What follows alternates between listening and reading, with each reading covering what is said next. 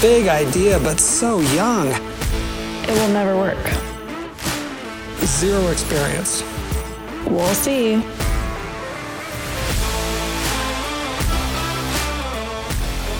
Welcome back to an episode of Dorm Room to Boardroom. This is quite a special episode because I realize I'm interviewing all these amazing founders and CEOs and talking about their lives when they founded their companies in college, and you have no idea who I am or what my story is.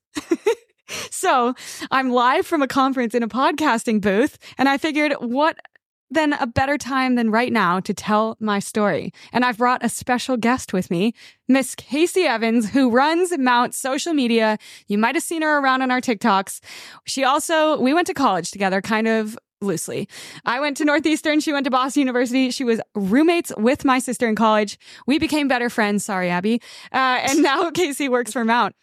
So she not only knows the Mount story really well, but she knows my story because we grew up half of our lives together. So I brought her in on this episode to interview me for a special episode of Dorm Room to Boardroom on everything Madi Rifkin's founder journey. Here we go. Hello, everyone. Casey, welcome to the show. Thank you for having me here. I'm not an experienced interview like Madi is, but I think this will be great practice, and hopefully I don't be spastic. And we gave her some questions, so it's all good. All right, let's dive in, Casey. What's your first burning question you want to ask me? How about a heavy hitter? Why did you want to be an entrepreneur? Ooh, that is a good one. Okay, so here's some context on my life. My grandparents are both entrepreneurs. That's how my family's met. My grandpa started a company and then hired my other grandpa to come run it. And that's how my parents met. They didn't start dating for much longer after. But needless to say, entrepreneurship has been in my blood, in my family for years. I mean, I grew up hearing stories about how they founded their companies. This crazy story of how my grandpa grew up in New York, needed a job. No one would give him a job. So he sat in this guy's office with a Reuben sandwich, hoping the guy liked Reubens and would give him a job, and it worked. So scrappiness, risk-taking, it was all built into my DNA. And I, wanted to do something that was going to change the world. Didn't know what that was or how it was, but I think I had this weird sense of confidence being a kid where I was like, what's the big deal if I get this wrong? Let's just try it. I'm 12 years old. So I did. And I just kept that mindset as I got older.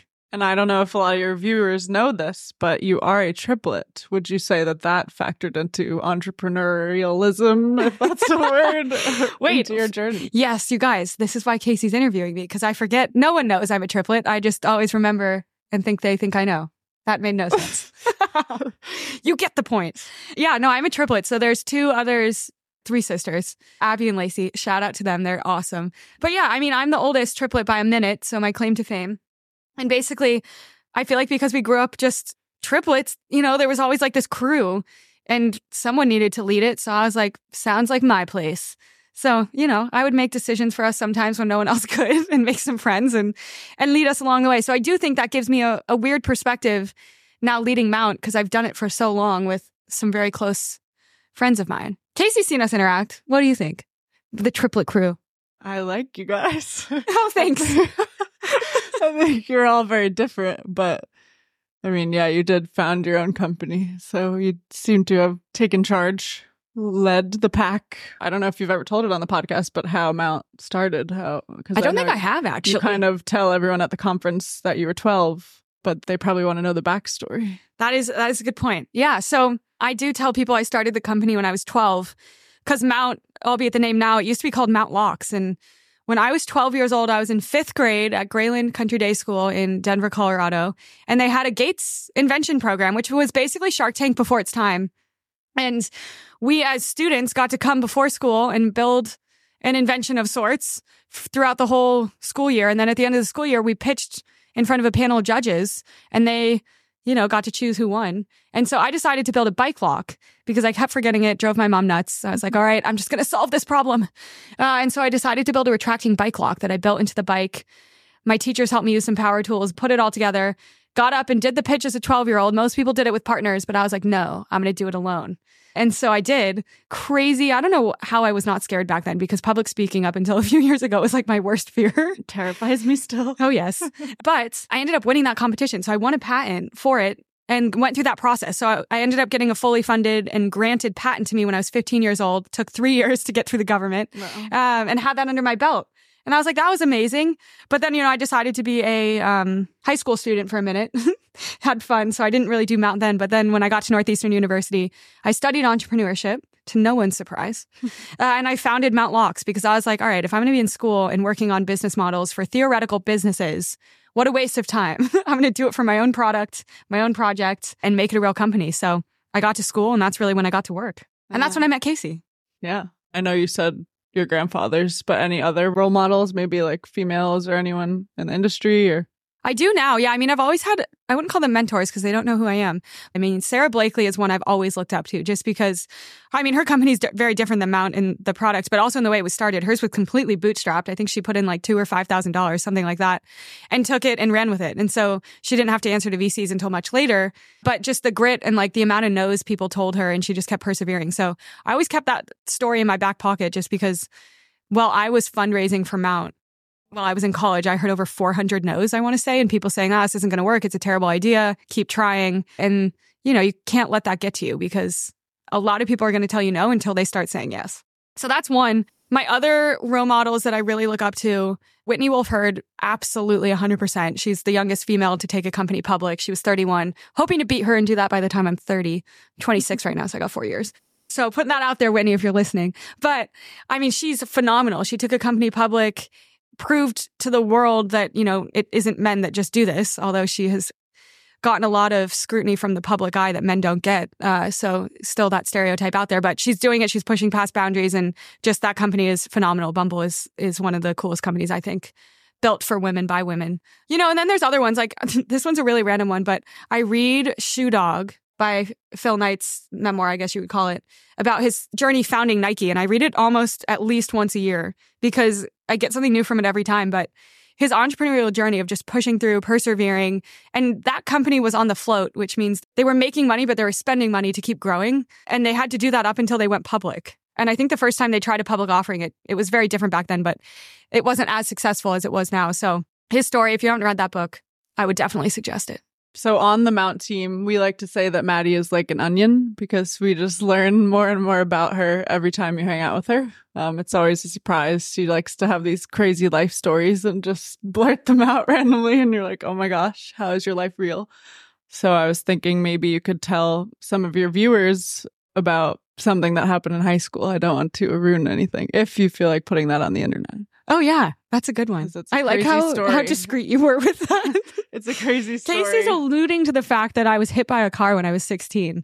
So if you are familiar with the movie Twilight and how Becca almost gets hit by the car and then a vampire saves her, yeah, the vampire didn't save me. I was legitimately hit by the car. I joke. But, I was 16. I was in my high school parking lot. We had all just learned how to drive. I think it was December. So I just turned 16 in September. So it was really recent. I was getting my backpack out of the car, and my one sister, Abby, was with me. Lacey had an off period, so she was still asleep. But Abby screams. She's like, Maddie, watch out. There's a car coming towards you, something like that. And I turn around, and I don't know why, but it happened in slow motion, and I just see this car coming right towards me. And I was like, holy shit. And I don't know how I did it, and I actually can't verify that this is true, but what I think happened is I was able to jump into the air a little into the trunk, and instead of the car smashing my entire torso, it just crushed my right leg. I don't know why it didn't crush my left. I was hit by a car, and the ambulance came. A whole slew of events took place, ended up in the hospital, had to get many surgeries.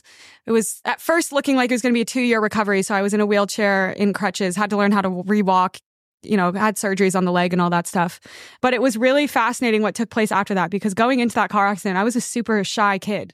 I didn't want to stir the pot. And I really remember this because I was in a band and I was a drummer. And the first day I sat in the corner, actually, behind the drum set, because there was an older drummer in the band. I was learning from him, essentially. And they asked me if I wanted to play. And I said, no, thank you. Because I was so afraid that I was going to mess up and just couldn't fathom playing in front of these people, which is funny that I had signed up for band.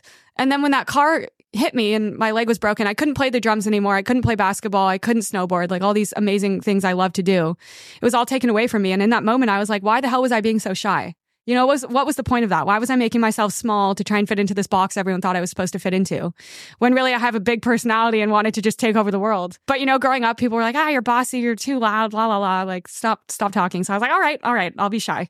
And then, that car took me down and I was like, all right, I could do one of two things. I could get really sad and distraught in this moment and blame the world for my problems. Or I could spin this into something positive and start taking on the world and doing what I wanted. So that's what I did. I became the most outgoing person you've met, probably a little annoying. And I was like, let's go take over the world. Here's my goals. Here's what I want to do. And let's go do it. So I actually got back behind the drum set when my leg was healed, led our band to some world tours, played in Italy, Switzerland, all around the US, and started really thinking what I wanted out of life and how I wanted to change the world. And I wanted to be an entrepreneur and I wanted to start a company. So that's what ended up happening. There was an onion peel there too. The world drumming just casually slipped in. This isn't as deep as maybe the entrepreneurial questions, but what else do you do on your free time? Because you highlighted it. You drum, you snowboard. I'm a big golfer. Else? I love the golf.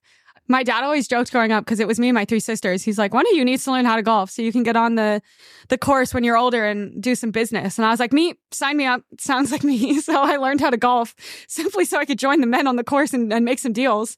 And it's already paid off, you guys. I threw a golf tournament last year and we had 80 golfers and took over the world. It was awesome. When it comes to really starting a business now, because that's what we dive into on Dorm Room to Boardroom and how you get started.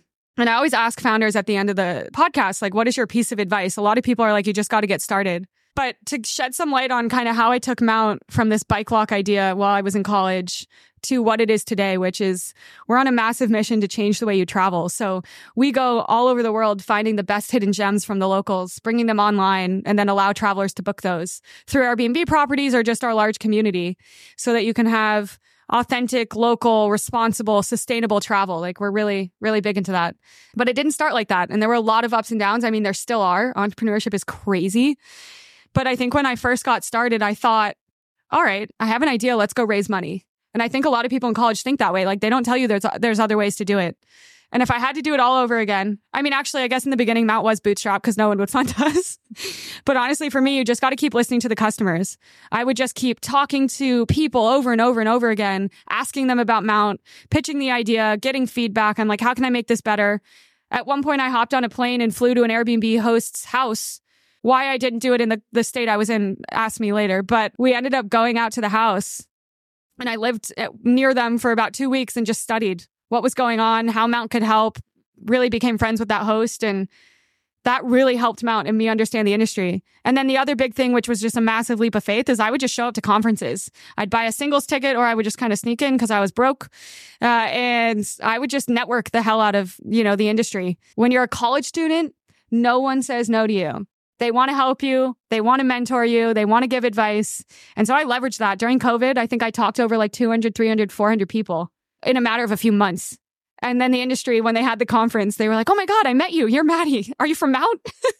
And it was just incredible to see. So some tidbits on just how to get started from one founder to another. And you touched on it on your TikTok, where Madi gives advice. So you guys should definitely check that out as well. But do you have any tips for maybe other founders that are going to conferences alone? Because you talked about how hard that is. And yeah, it was really daunting at first, especially as a, female in the industry. You get hit on by a lot of weird men that you don't want. I mean, it's just sometimes how it goes. But I'd have a few conferences I'd go to where I was just meeting people left and right. Like you just got to be okay with walking up to a group of people and introducing yourself. And then what I learned is like you meet 1 or 2 people, share your story, tell them you're young, you want to learn, you're hungry, you're eager. And then the amount of doors those people that you first meet are going to open is huge. Because what happens is like, hey, you need to meet this person. Let me go introduce you. You need to meet this person. Let me go introduce you. When you get an introduction with someone else, it makes it less awkward. But then it snowballs from there. And then, hour passes, you've met like 30 people. And you never know who the person you're meeting is going to really help you. I know at my first conference, and it's funny because we're actually in his podcast booth right now, but I met Steve from Oporto and I had seen him from afar. I'd seen him on LinkedIn and I'm like, if I can meet this one person and tell him what I'm doing at Mount and just tell him I think, we could work together. I think what Mount is doing, they could benefit from. Like, I want to see what happens. And that's exactly what happened at the conference. I put that intention out there, and then I totally got to meet Steve. And then he basically validated the idea for Mount. He's like, this is exactly what I want to do with Operto. We didn't know how to build it. We don't want to build it. Can we work with you guys? And then I was able to use that story in my fundraising pitch. And that's absolutely how I raised my pre-seed funding. You can go back and watch my 5-minute pitch. I talk about Steve. So a weird full circle moment we're having right now because he has sponsored this podcast booth. So thank you, Steve, if you're listening. Thanks, Steve. And do you have any advice, since you spoke about funding, for people that are trying to fundraise? Yeah, and honestly, we should absolutely go deeper into this because fundraising is so weird. I mean, if you look at founders on LinkedIn, they're portraying fundraising as if it happens in a week, that they got money from Jeff Bezos and they were able to raise a few $1 million as if they snapped their fingers. And that's really how I thought fundraising happened. I thought if I talked to 1 or 2 people, I could pitch them my idea and they'd say yes. And I could ask for $1 million and have no plan on how to use that. It was crazy. That's not at all how it happens. And I really like to put this out there because I'm really fed up with the founders that are painting this fake picture. If you are starting with absolutely no network, which I was a college student, like I had to go out and just meet people, angels, other types of investors, and build that network for over 2 years before I could even try and ask for money. And then from there, you start having this network. So then you can start having conversations. But if you've never pitched to an investor before, it's not like you're just like, hi, I'm Madi Rifkin. Can I have $100,000? No, you have to like really craft your story. And for me, you're hearing the story on this podcast, but it starts from my journey as a 12-year-old. And you have to show the passion. When you're a founder, if you can't convey the fact that you're in this for the long haul, especially as a college student, fat chance people are going to be investing because they want their money to go somewhere where they know that you are passionate and you are going to get what you deserve. So we should definitely dive deeper into that later, but it's a process that is long, laborious. You're going to hear so many no's. People might be semi-rude in their fact that they don't think this is going to work, and you just have to let it roll off your shoulders and not bother you. And that's a hard mindset to get to. You have to be comfortable with the no's. Get rejected a lot of time. Casey, how do you handle the no's? When I raise my $1 million. I'd be really curious to know, since we've been friends for so long, like, has Mount changed your life at all? Now I'm being interviewed. Madi has switched. I took it over. I took the podcast over. For sure. I actually touched about this in a TikTok that I haven't posted yet, but coming out of college, I studied film. If I were to go into the film industry, I'd probably just be holding a light right now and listening to this whole thing happen. But instead, I'm filming a podcast for the first time. Mount and working in a startup has allowed me to just grow so much. I was talking to Madi about this, but literally probably 2-3 months ago, I went to a conference and I was terrified of just speaking to anyone, and I would like pray that people wouldn't come up to me because I was just so nervous. I was like, what do I say? How do I pitch Mount? And now I feel just like invigorated and excited to talk to people, and it's just so much fun. And I don't think I would have gotten that in a big company. I'd probably like barely even interact with the CEO or anything like that.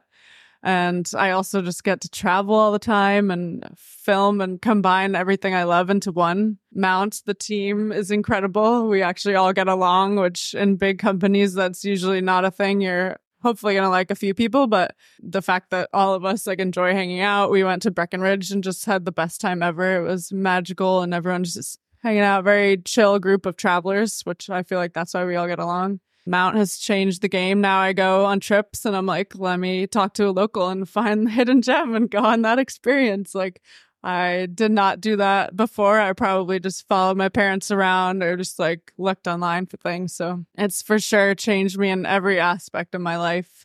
And it's the best place to work. And I couldn't be more grateful. Unsolicited. Not sponsored. I mean, I just like to hire people where I'm like, I don't know how exactly you fit into Mount, but you have good energy. You seem amazing. And we're just going to discover your superpower when you get here.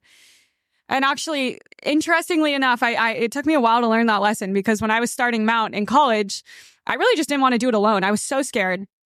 Talk about needing a co-founder, but you really got to be methodical about like how you find that co-founder, what that means to you. And to me, and again, this is kind of what I thought entrepreneurship and startup world was like. I was like, I guess I can't do it alone because no one does it alone. Everyone's like, you need a co-founder. Go find a co-founder. And so, I think looking back on it, what And also I really need to find this stat or even do the research myself, because I am very much a believer that the reason startups fail, like one of the biggest reasons in the early stages, is that you've chosen the wrong co-founder, or you just can't find a relationship that works and the company ends up just splitting up, not because it was a bad idea, but simply because you guys can't get along. And that happens more often than not. And so I'm a big believer that there should be one visionary at the company, because if you have more than one visionary, you're going to take it in different directions and you're not going to align and you're going to fight. But if you have one visionary and you're able to build a team around that visionary where you have executors, you have believers, you have just a really strong team, all with different skill sets, that's what makes a startup truly remarkable. And that's why you should invest in the early stages of a company, is not the idea it's going to change 1,000 times, but really the team. And honestly, like a founding team. And I feel like that's what we built at Mount. It took us like 2.5 years to do that, because you don't just find amazing talent out of the blue that's going to drop everything and come work for you.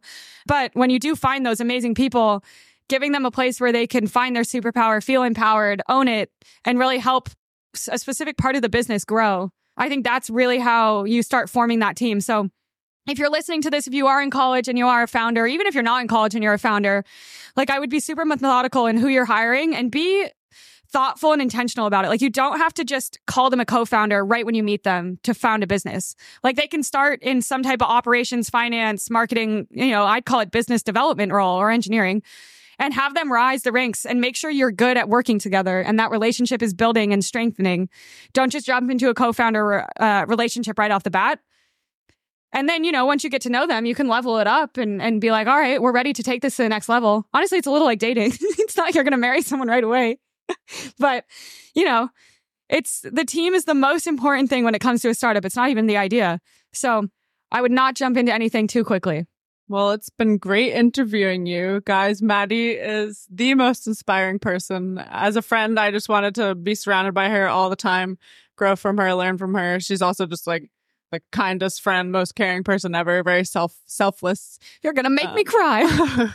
But as a boss, she's amazing too. Could not ask for a better boss. Thank you for letting me be on here, and hopefully you could do more of these, and next time maybe have a professional If you happen interviewer. to listen to this, come join us on our TikTok and leave us a comment, because I want to know who's in our community that's starting some companies, and I want to help you guys. Yes, that'll be awesome. Thanks, guys. Bye.